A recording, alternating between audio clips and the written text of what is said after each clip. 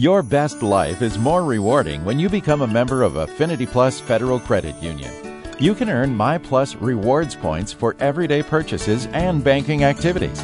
You even earn 3,000 My Plus rewards points when you open your membership with Affinity Plus. My Plus Rewards offers the potential to rack up major points and even bigger rewards. Use your points on vacation getaways, discounted rates on Affinity Plus car loans, gift cards from popular stores and restaurants, and cash back. Or pay those points forward with charitable donations. You've got a lot of great choices with Affinity Plus and My Plus Rewards. Stop by the Brainerd Lakes branch in Baxter to learn more about your My Plus Rewards earning power. Affinity Plus is federally insured by NCUA. Good afternoon and welcome to Community Focus at JJY. I'm Ken Thomas along with Tess Taylor, and our guests today are from Camp Ripley. We have Mr. Tony Housey in the Camp Ripley Public Affairs Office on the line with us, as well as Lieutenant Colonel Charles Rankin, the battalion commander for the 2nd Battalion, the 135th Infantry. Gentlemen, first of all, welcome to Community Focus. Thank you. It's an honor. It's an honor to have you, Lieutenant Colonel. Let's find out a little bit about you first, if you don't mind. Give us a little bit about your background, where you're from.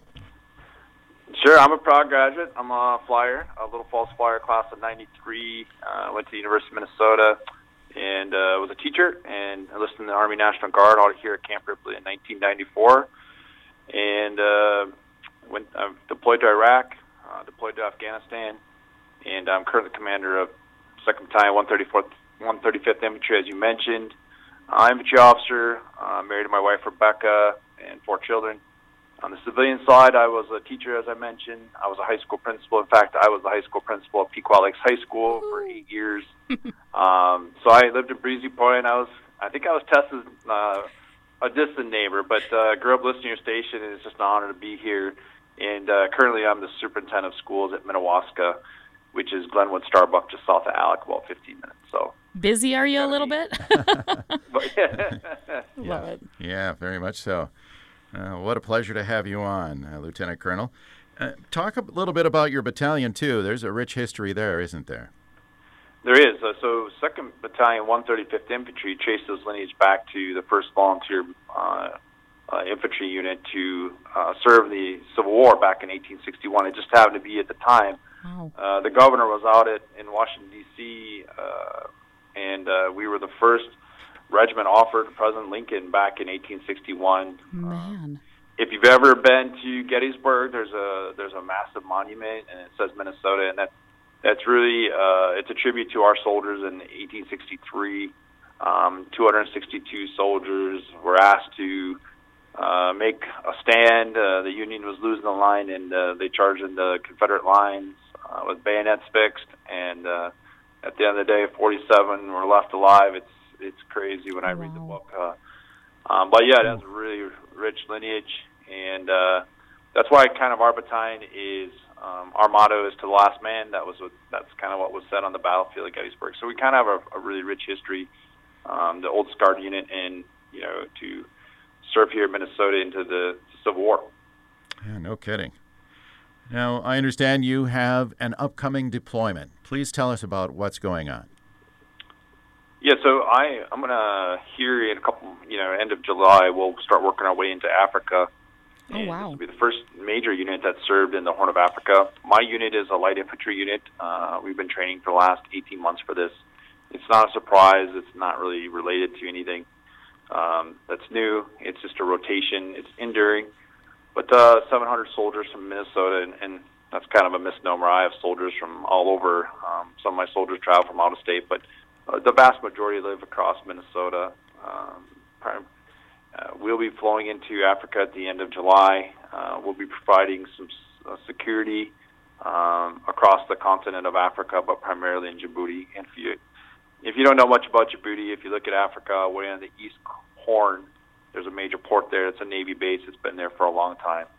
And we secure that base, and we have soldiers down also in Somalia and Kenya and Ethiopia, but spread across the Horn of Africa countries, providing safety and security and counterterrorism.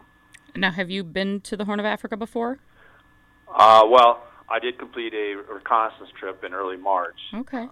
And I was able to travel across the Horn of Africa and Yeah, I've got to go experience it. It's, to me, this is my fourth deployment. It's a little different than maybe Iraq and Afghanistan. It's uniquely different, but it's very similar. There are certain groups that don't subscribe to U.S. roles in Africa, but just trying to keep it stable and make it safer for the general people that live and operate across Africa. Interesting. Yeah. And you said you deploy at the end of July. We are currently at Camp Ripley conducting training. So if you live in Pillager, you might hear us. If you live, on the Crow Wing River, Mississippi River, you might hear us a little bit. But we're training here till June 21st. We have a deployment ceremony, a virtual deployment ceremony on the 19th here at Camp Ripley. Our families can't attend due to COVID. And then we're going down to Fort Bliss, Texas for about 30 days doing some training. And then we'll start to flow into Africa. Do you know how long this deployment will be for? Yes, typically, we'll be there for about 9 months in the actual country or the area of Africa. So tell us about some of the, obviously just the training alone is tough, but this year has made things so much tougher. So talk about some of these, if you will, curveballs that have been kind of thrown at you.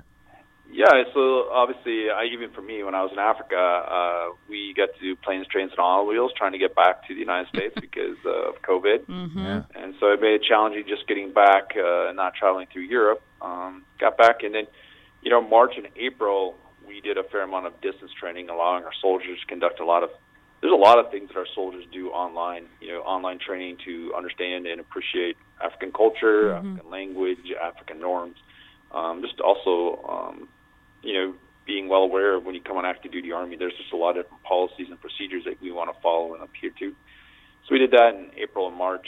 And then May, we brought soldiers in because, 2 weeks later, you're packing your stuff to go to Camp Ripley. You want to make sure you have all the right gear, make sure it's serviceable, get all your paperwork done. So people came in and distributed format, following the social distancing norms.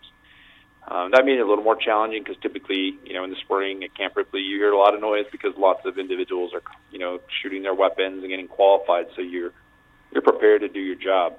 And as we arrived at Camp Ripley on June 1st, every one of my soldiers, I think there's, a little over 850 soldiers here at Camp Ripley. Everyone got COVID tested. I'm happy to report that we only had 2 that tested positive, and they were actually pretty.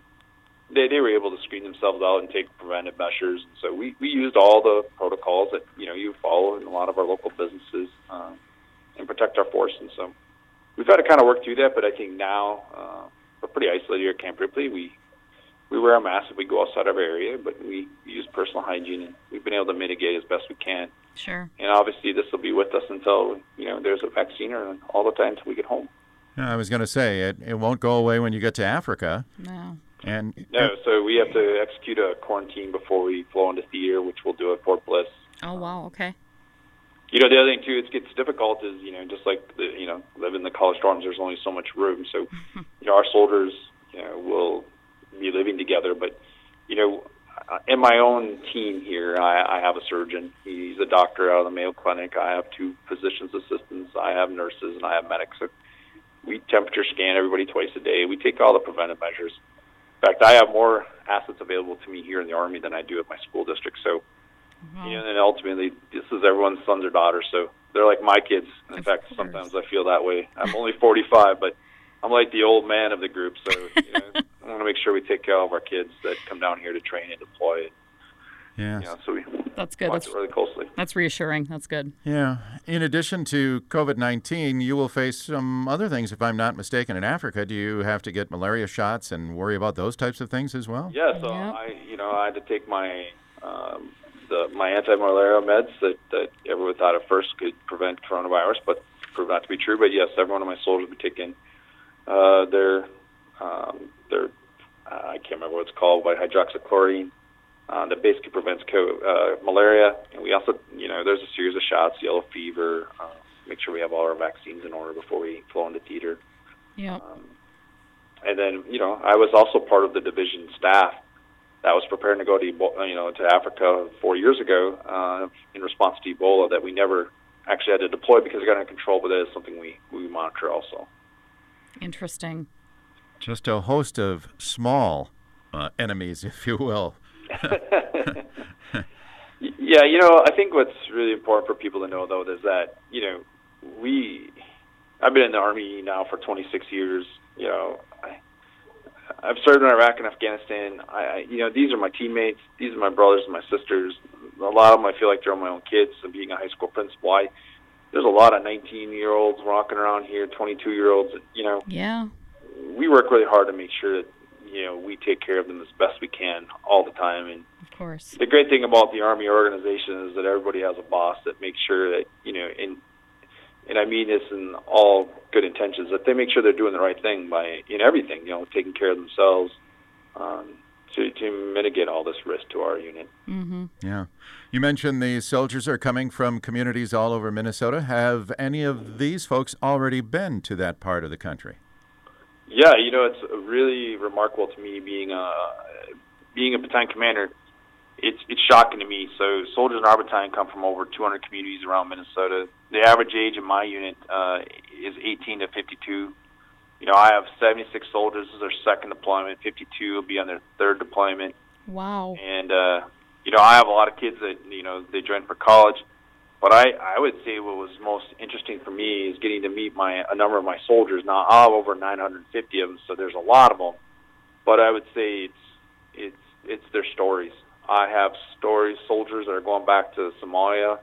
I have soldiers that are from Kenya, Ethiopia. I have soldiers from Pakistan, wow, Afghanistan.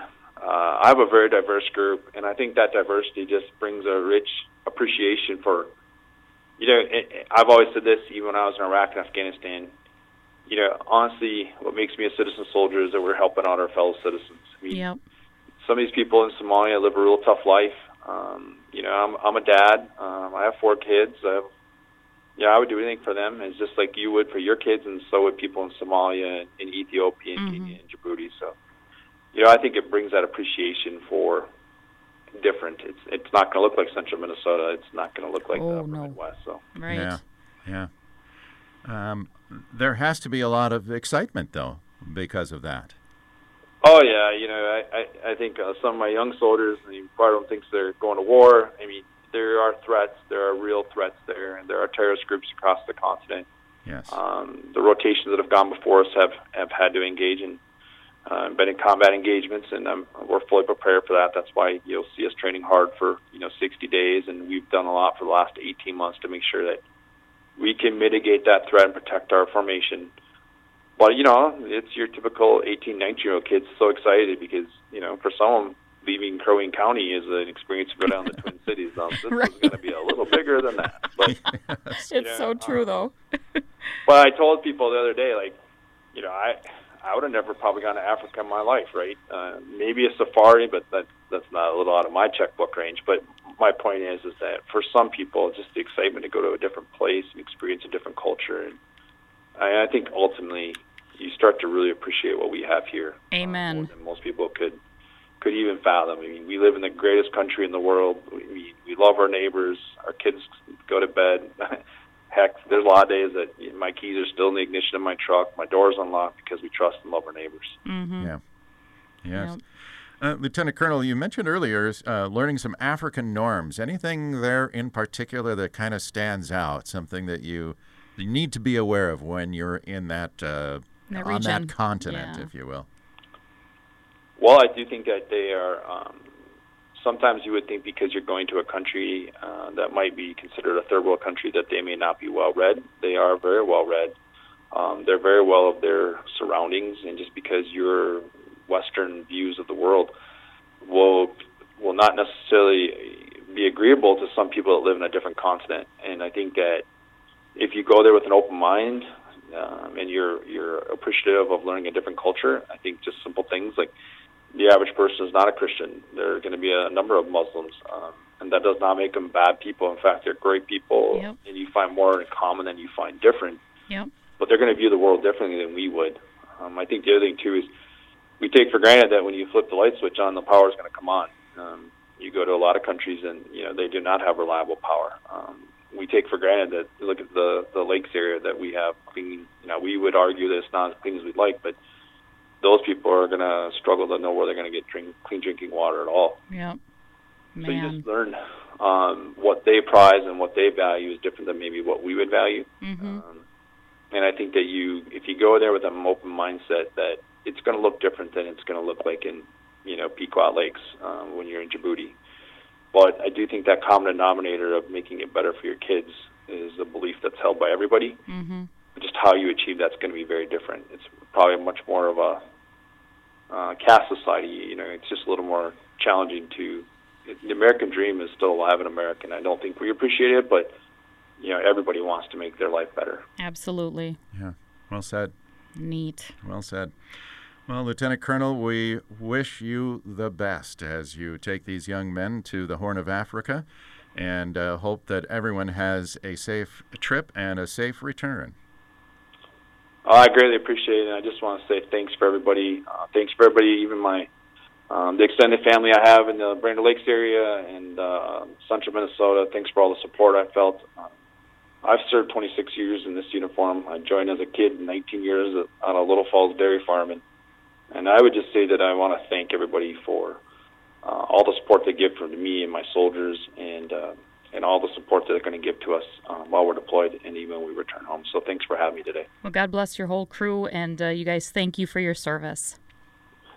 Thank you very much, and thanks for what you do. Very good.